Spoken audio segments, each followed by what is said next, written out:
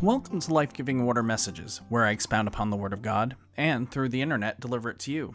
My name is Reverend Todd Laddick, and today I bring to you part 2 of a 3-part series entitled I See You, with today's message specifically entitled Sisters Are Doing It for Themselves, based off of Numbers chapter 27, verses 1 through 11. So let us dive into the Word today. One day, a petition was presented by the daughters of Zelophehad, Mahlah, Noah, Hoglah, Milcah, and Tirzah. Their father, Zelophehad, was a descendant of Hepher, son of Gilead, son of Machir, son of Manasseh, son of Joseph.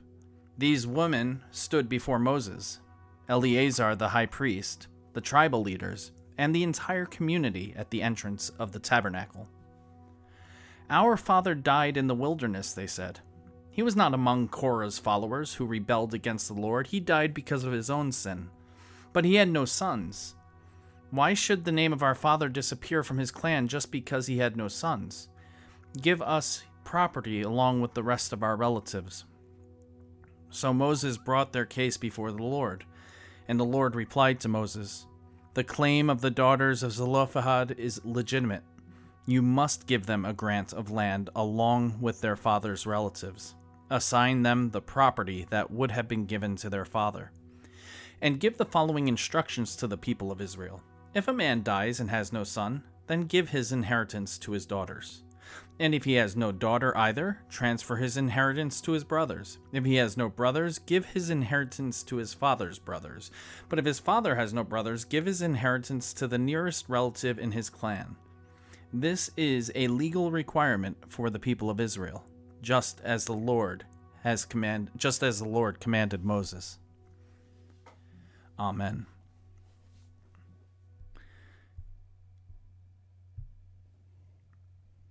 Last week we saw the importance of listening to the voices on the margins. However, it is not enough to just listen. We must also act. Now, Hua Mulan is one of my favorite Disney characters. Of course, in the original animated film, she's just known as Mulan. But she's more than just a fairy tale princess. She's more than just a work of fiction. In fact, she wasn't a princess at all. She was a commoner whose father had served honorably in the military, as all men were required to serve in the military as a part of their duty as as men living under the dynasty that they lived in. And this is common, quite frankly, this is common throughout much of the world. You know, we're one of the few volunteer militaries in the world, the United States, that is, and there are other militaries around the world that are volunteer as well.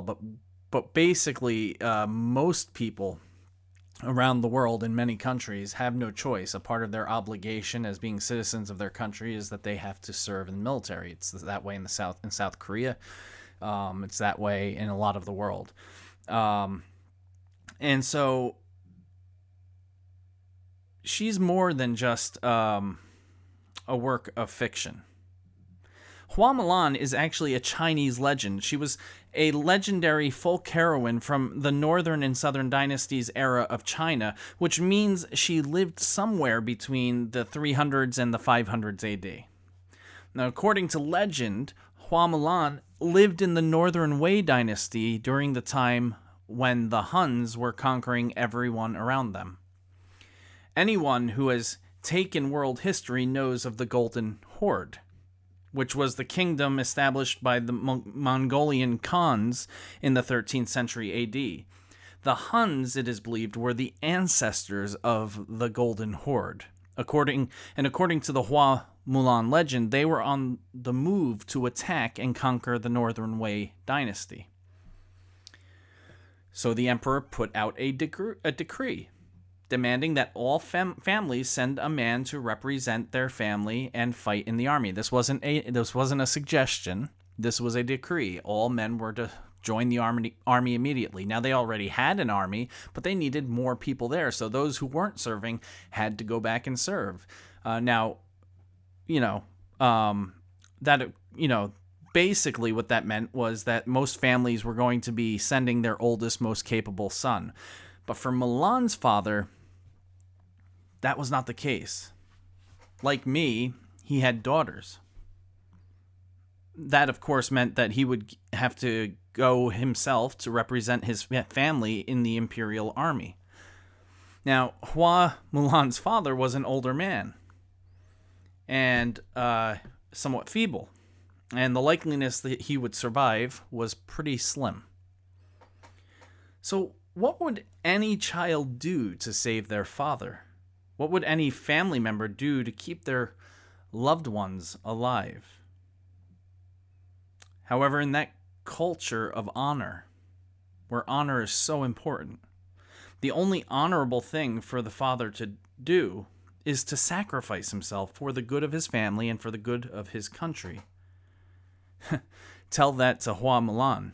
Once she learned that her father was to go to war and that he was most likely going to die, there was only one thing she could do, and that was to cut her hair, dress like a man, and go to war on behalf of her father as his son. Scholars equally debate whether Hua Mulan was a person of history or just a legend. For me, all legends bear some truth, and I have no doubt she was a real person that inspired a ballad about her. Whether her name was Mulan or Hua Mulan or the specifics of the story, if they're all accurate, that's irrelevant. Somebody inspired this legend. And of course, there have been 1,600 years of embellishments, so we can't take Disney's adaptation to be historical fact. But the heart of the Mulan legend is found in each telling of the story. When we listen to and see the needs of others, we are compelled to act, even if it's going to cost us greatly to do so. Mere acknowledgement and words are not enough. Now, last week I shared a story of how one of our youth got excluded from receiving a scholarship because of a lack of attendance that was due to a chronic health condition. That happened not out of malice, but because no one stopped to listen and recognize the need of this specific youth. Once I found out about that and notified the leadership, they recognized how wrong that was. And they acted upon that recognition. Friends, knowledge obligates us to do what is right. That student received the scholarship, albeit a few years late, and was very appreciative of it. It showed that particular youth, who's no longer a youth, that he mattered. He mattered. That he was cared for by his church. Another example of our church acting in the face of need is our support of the weekend bag program. I met Isabel and her mom at a Rotary meeting, and learned of her great work in combating food insufficiency among her peers in high school. Some people, she found out, were literally starving over the weekend because of their families not being able to afford food. The only good meals they got were at school, which meant they went Friday night to Monday morning without any real food. Once Isabel discovered that, she was compelled to act. Her organization's motto is, being a kid doesn't hold you back from making a difference in your community or world. Once I knew of her organization and the need she was filling, I knew that we as a church could partner with her. And I invited her to speak to our congregation on a Sunday morning.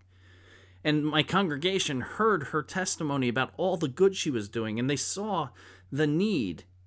And our congregation decided to partner with her right then and there. They donated on that Sunday $1,263, $400 in gift cards, to supermarkets and $863 in cash and check donations. And since then, we've been collecting and donating food and toiletries in our barrel in our narthex for the weekend bag program.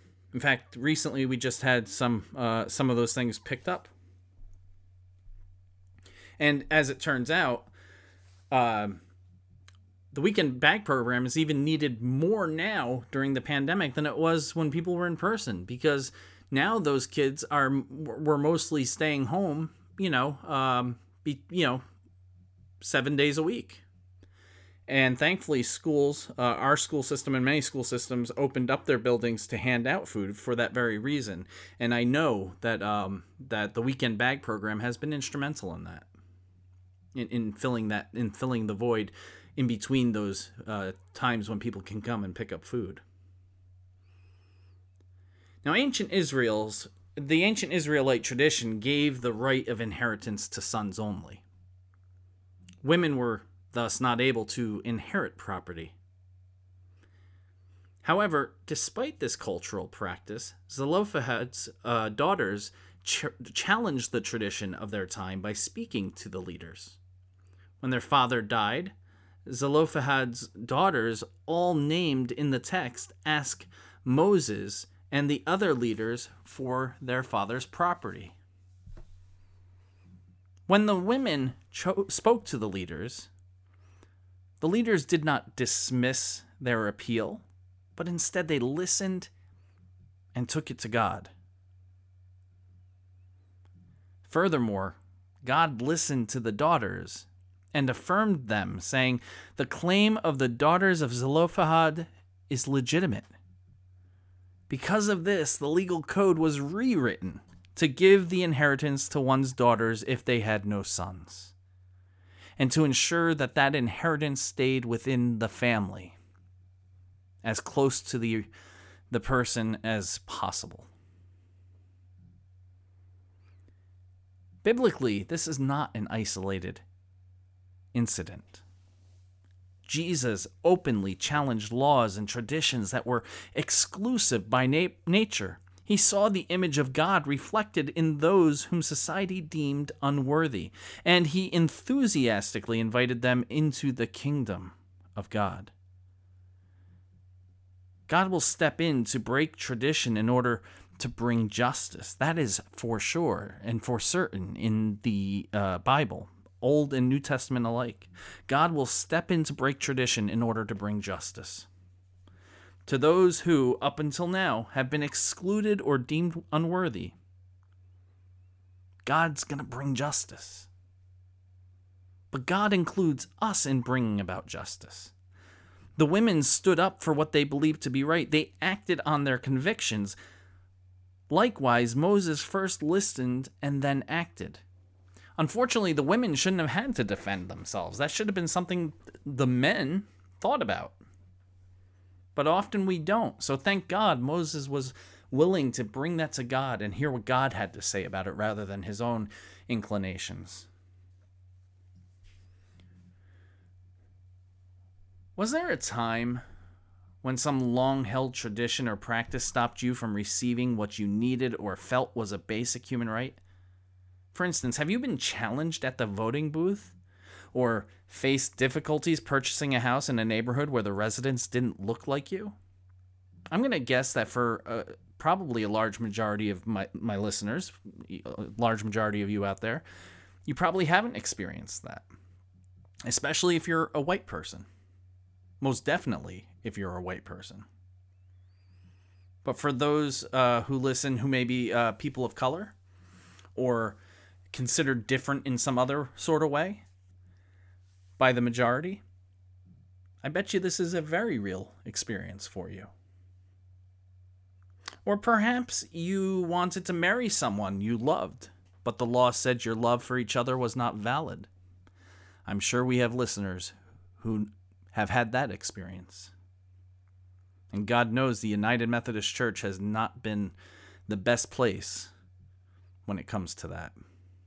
We're hoping to change, but it's been a long and tiring and frustrating road. Was there a time when a long-held tradition discouraged or intimidated you from acting on behalf of someone else, particularly someone excluded by that tradition? In today's scripture lesson, God extended the table wider to include those at the margins, women. We have a lot of traditions in our churches, communities, and world. Sometimes we're not even sure why the traditions exist in the first place. Some even inadvertently exclude people, not realizing that they are. But there are traditions in place that we hide behind the Bible with in order to exclude people. Well, the Bible says, I didn't make the rules, God did. Without really stopping to ask God if that is God's will or not. Remember, the Bible is 3,000 years old, and yes, it's authoritative. It absolutely is authoritative. It's our primary source of knowing God and knowing the witness of God throughout millennia. There's nothing more true than that. So it is authoritative. But we have to understand that when we're reading the Bible, we are interpreting the Bible. When we're reading the Bible, we're going through laws that were 3,000 years old, maybe older. And we're determining what God wants for us today. I mean, none of us would throw out science. Well, maybe I shouldn't say none of us. Some of us probably would. But many of us wouldn't throw out science and medicine just because they didn't have that in the Bible in the biblical days. Most of us acknowledge that there were dinosaurs, even though the Bible doesn't mention them. I mean, the Bible itself is true. It's true. It is the truth. But how we interpret it can make it not true. And that's always been the case. That's always been the case. Jesus told the Pharisees that was the case. In today's scripture lesson, God extended the table wider. How is God calling us to widen our table to include people and voices that have been excluded? Who do we need to listen to, and how are we being called to act for justice? Are we the inclusive Church of God? Or an exclusive members-only country club? Think about that. Do we seek to invite and get to know people who are different than us? Or do we expect them to seek us out? How can we individually and as a church grow to be even more inclusive? In what ways can we actively seek out the lost, the least, and the marginalized? Again, these questions aren't merely rhetorical. I believe it's important to engage you during a sermon. So if there is any way that you think that we can grow as a church, and I'm not just meaning my congregation in particular, but the church as a whole, I'd love to hear from you. Leave comments.